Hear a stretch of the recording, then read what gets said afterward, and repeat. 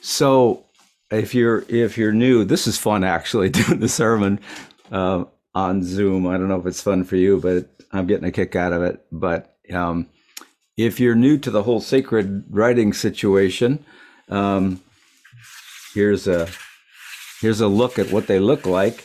It's worth noting that the New Testament, what we're reading from today, is only one small part of the entire set of sacred writings. So this New Testament was informed by all these other books. So Jesus and the people who were featured in the New Testament or who wrote it were all informed by this stuff. And all the people who got excited about Jesus were writing in this smaller portion. And in the New Testament, you've got four versions of the teachings and deeds of Jesus called Matthew, Mark, Luke, and John, followed by the book of Acts, which is the account of how the Jewish Jesus sect spread from Jerusalem throughout the Roman Empire by way of synagogues that were scattered throughout the empire called the diaspora. And that was all before it morphed into something maybe a couple of centuries later that was eventually called Christianity. So our portion today, read by Lydia really well, is from the Gospel of Luke. Whoever it was that wrote Luke also wrote Acts, it seems like, but neither one identifies its author. So probably Luke was a companion of Paul, maybe a physician, perhaps a Greek-speaking Jew of the first century. All this, I think, is worth noting because despite how old the New Testament is, a couple thousand years old, how culturally removed it is from our time and culture and place, there's actually a lot we do know, but there's also a lot we don't know, like exactly who wrote the Gospels. So when you're trying to decipher what any piece of writing means, the first question you naturally ask is, well, who wrote this? The fact that we're just making educated guesses about such a basic question, I think, is kind of telling. I mention this because many have said that the meaning of Scripture is clear, is plain to the average person, and that Scripture delivers something called absolute truth, which we can grasp with certainty. I don't know. After all these years of messing around with this stuff, I think that has more to do with controlling what a group of people believe than it is a natural conclusion you'd reach by actually reading these various writings that we call Scripture. So is it fascinating? Yes. Is it intriguing? Can be, but often not clear, which makes the posture of certainty, I think, a little bit of a stretch, maybe even a little foolish. So a more modest approach is to look for inspiration in these writings. So let's try that today with our reading, expanded from what Lydia read. I'm adding a few verses to start it off. Hence, Jesus said, "To what is the kingdom of God comparable, and what shall I compare it to? It's comparable to the seed of a mustard plant. A man took the seed and tossed it into his garden, and it grew and became a tree, and the birds of the air found shelter among its branches." And he spoke once again, "What am I going to compare to the kingdom of God? It's comparable to yeast. A woman took it and hid it in 3 sata of flour and waited until the whole lump of dough was risen with the yeast." So in the ancient Near East, where these scriptures came from, everyone lived in a place that was ruled by a potentate, a king, a warlord of some kind. And who that ruler was made a huge difference in people's personal lives. The ancient Israelites were fond of wondering in this kind of a context, what would it be like to live in a realm that was completely under divine influence rather than the rabble in charge around here? So that imagining is an act of political, cultural, and spiritual imagination. Jesus, a teacher in ancient Israel under Roman occupation, is weighing in on this question, often with these folksy comparisons called parables. A parable is casting light on an unknown thing by comparing it to a known thing. So this pair of parables, a man tossing a seed into a garden that becomes a tree, providing shelter for birds, and a woman kneading yeast into a lump of dough to make bread to feed a whole bunch of people. The lump of dough, a stada, I think it is the Greek word, was quite a large quantity. So these two parables are expressing a very Jewish idea that humans are made for companionship, for partnership with God. And this happens in the everyday. It happens in gardening and making bread, that sort of thing. Also, there's an expansiveness to the good realm of God. It's not a realm of scarcity, but of plenty. So both of these parables speak of the kingdom of God, the good realm of God. We sometimes use the term the kingdom of God, the near relatedness of God.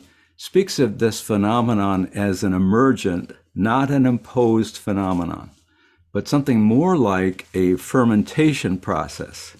So I like this picture of the gardener tossing. Another translation says casting the mustard seed into the garden. It's like these little seeds are so fertile, so eager to get growing. You can just toss them into the garden and they find a way to germinate and grow. You can imagine people walking past this garden, taking no notice of a little seedling on the ground as the germination commences. The warmth and the moisture of the soil softening the outer casing of the seed, welcoming little tendrils sprouting out that function like stakes in the corners of a tent in a campsite, securing the wannabe plant in its location until over days, weeks, months, it's forming into a mustard tree that the birds can make a home in eventually. So it's an emergent process, the good realm of God. And in its earliest stages, it's hidden, except to a few who are eagerly awaiting its emergence, the gardener or the person working the leaven into the lump of dough. So can I make an obvious interpretation? Good things often emerge in this way over time.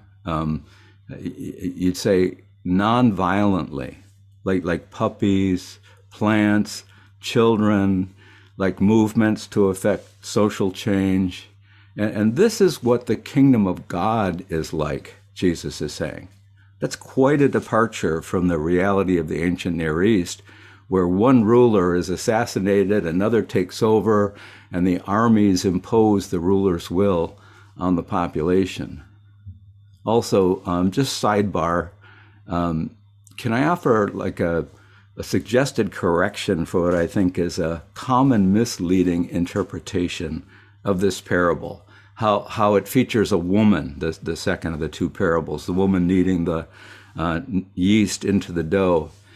Christians, including progressive ones, have a bad habit of making their version of faith look good by making ancient Judaism look bad. So it's very common to point out how Jesus often features women as the point of comparison with God or with God's good realm, which is true. A lot of parables are like that. They do feature women. But then these interpreters make a rhetorical move to make Jesus look even better by emphasizing how ancient Judaism was so hard on women. So I've made this move myself as a commenter over the years. It's really a kind of a cheap trick of rhetoric to make your thing look good, highlighting the negative things in something that isn't your thing. In this case, it's also quite unfair. So the Old Testament also features women who were active agents for divine purpose in the world. Sarah is a real player. So is Hagar, Rachel.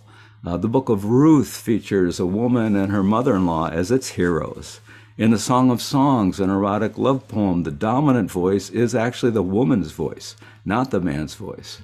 Lady Wisdom is a player in the divine playing field. At the same time, the Old Testament shows many signs of having been written in a society ruled by men, favoring men, privileging men. Often men are named when women are not. But the same is true of the New Testament. Yes, Jesus had some women as prominent disciples, but he chose 12 apostles, all of them men, as like founding figures of his movement.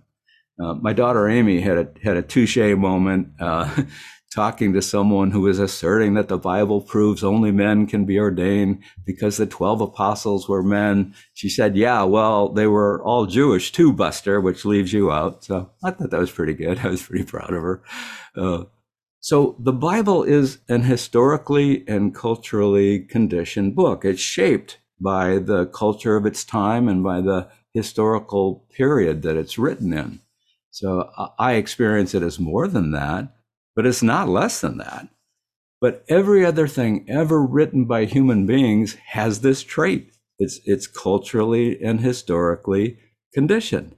We are all historically and culturally conditioned. I mean, in my case, my preconscious brain was formed in the 1950s. My mother couldn't have a checking account in her own name when I was born, like legally. 94% of the world's wealth was in US hands the year I was born, which meant it was controlled by people with my skin tone and gender.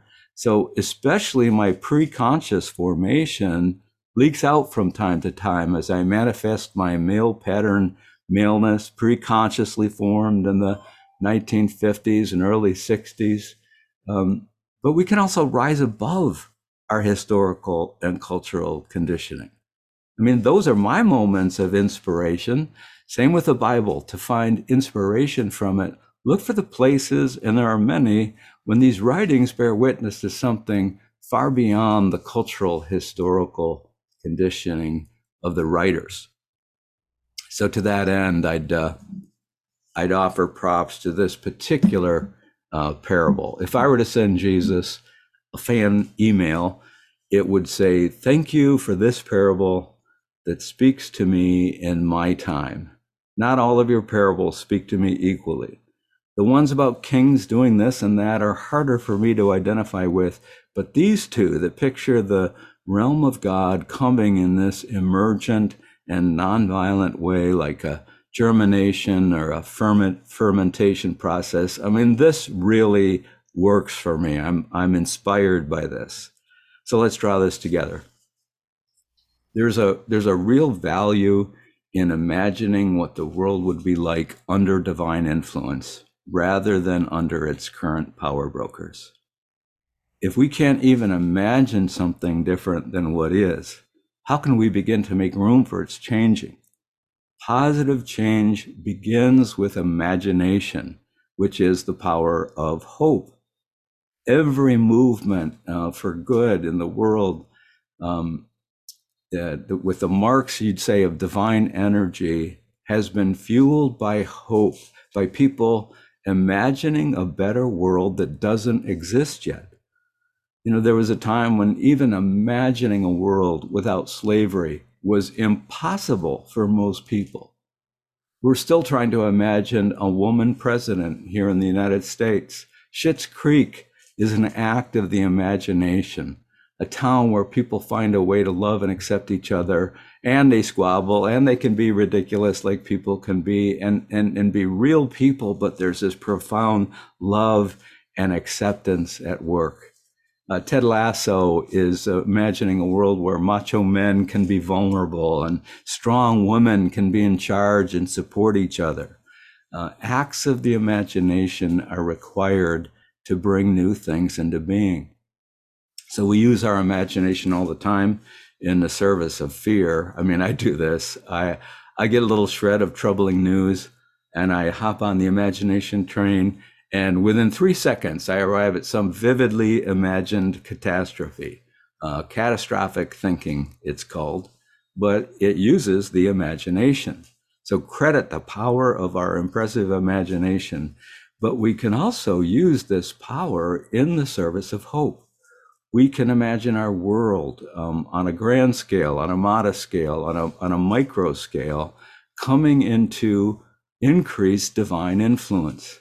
Say, like a loved one that we are worried about.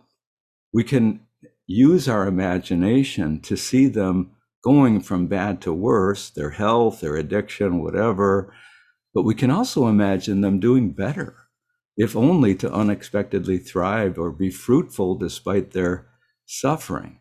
So that's where these two little parables, I think, shine. They inspire me.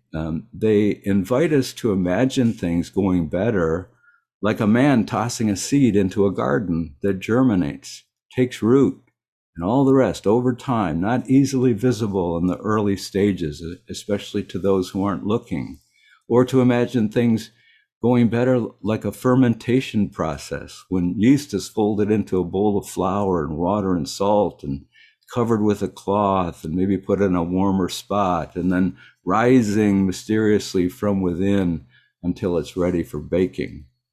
What if this really is a trait of the kingdom of God? If the kingdom of God comes in this emergent fermentation-like way, if we can imagine it that way, we'd be on the lookout for it more. Some years ago, I bought a Hyundai. I think it's called Hyundai. I didn't even know how to pronounce it. Hyundai. Didn't know they existed, this car brand, until I did a little research and found out they're less expensive than Toyotas, but up and coming in terms of quality. So I got one. And then I saw them everywhere. As soon as I was driving a Hyundai, I saw them everywhere. Here's a Hyundai, there's a Hyundai. What happened? I became attentive to Hyundais. Sorry if I'm mispronouncing it. This is what I want for myself as a supplement to my brain's capacity to imagine little seeds of bad news taking root and growing into a catastrophe. I would like to become more attentive to the realm of God emerging like a germinating seed tossed into the soil, or like the hidden fermentation process of yeast worked into a lump of dough. The extraordinary emerging mysteriously from the ordinary. Give me eyes to see when that's happening. Okay, let's close as we often do with a little time of meditation. I'll try guiding us in that here from your TV screen. Let's do a visualization meditation based on trying to picture a tree emerging from a generating seed. In any kind of tree will do, in any kind of setting. There's no like right or way wrong of doing visualization. A lot of times when people are doing a visualization meditation, they think, oh, it's got to really be vivid to work. No, I'm not very good at visualizing things, but you don't have to be for it to be helpful. It's just a way to focus our attention, exercise the imagination for a couple of minutes. So begin, if you'd like, by taking in and releasing a few nice, relaxing, deep breaths as you get comfortable where you're sitting. Eyes open or closed, whatever you prefer. Go ahead with a few cleansing breaths.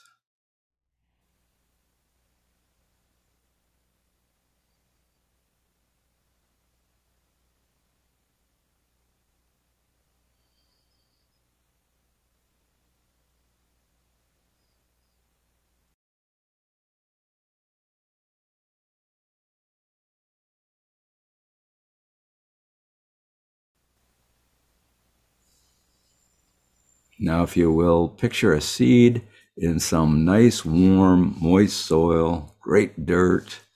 The seed settles nicely in the soil, and it's like watching a time-elapse video as you notice the seed starting to germinate, sending tiny roots down into the soil, and little green shoots forming above the soil from the seed. Those little green shoots drawing in the energy of the sun, and the roots drawing up the moisture and the nutrients from the soil.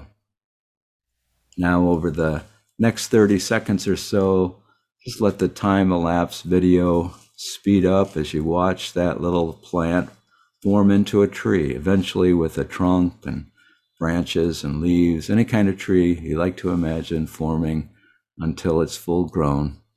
Go ahead.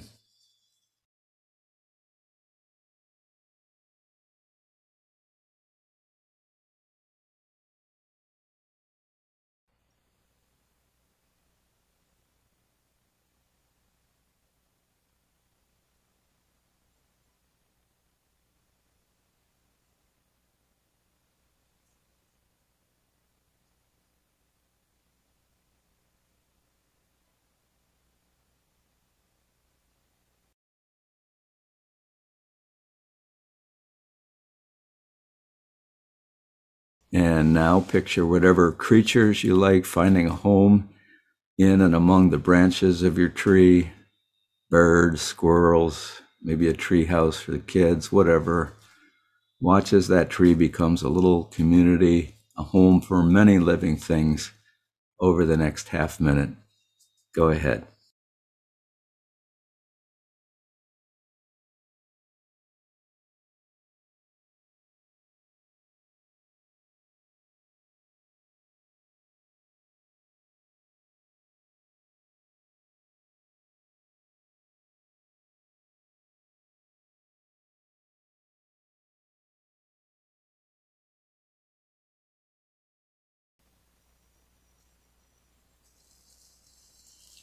And now I'll close by reading our portion from Luke 13 one more time. Hence he said, "To what is the kingdom of God comparable, and what shall I compare it to? It's comparable to the seed of a mustard plant. A man took the seed and tossed it into his garden, and it grew and became a tree, and the birds of the air found shelter among its branches." And he spoke once again, "What am I going to compare to the kingdom of God? It's comparable to yeast. A woman took it and hid it in 3 seah of flour and waited until the whole lump of dough was risen with the yeast." Amen.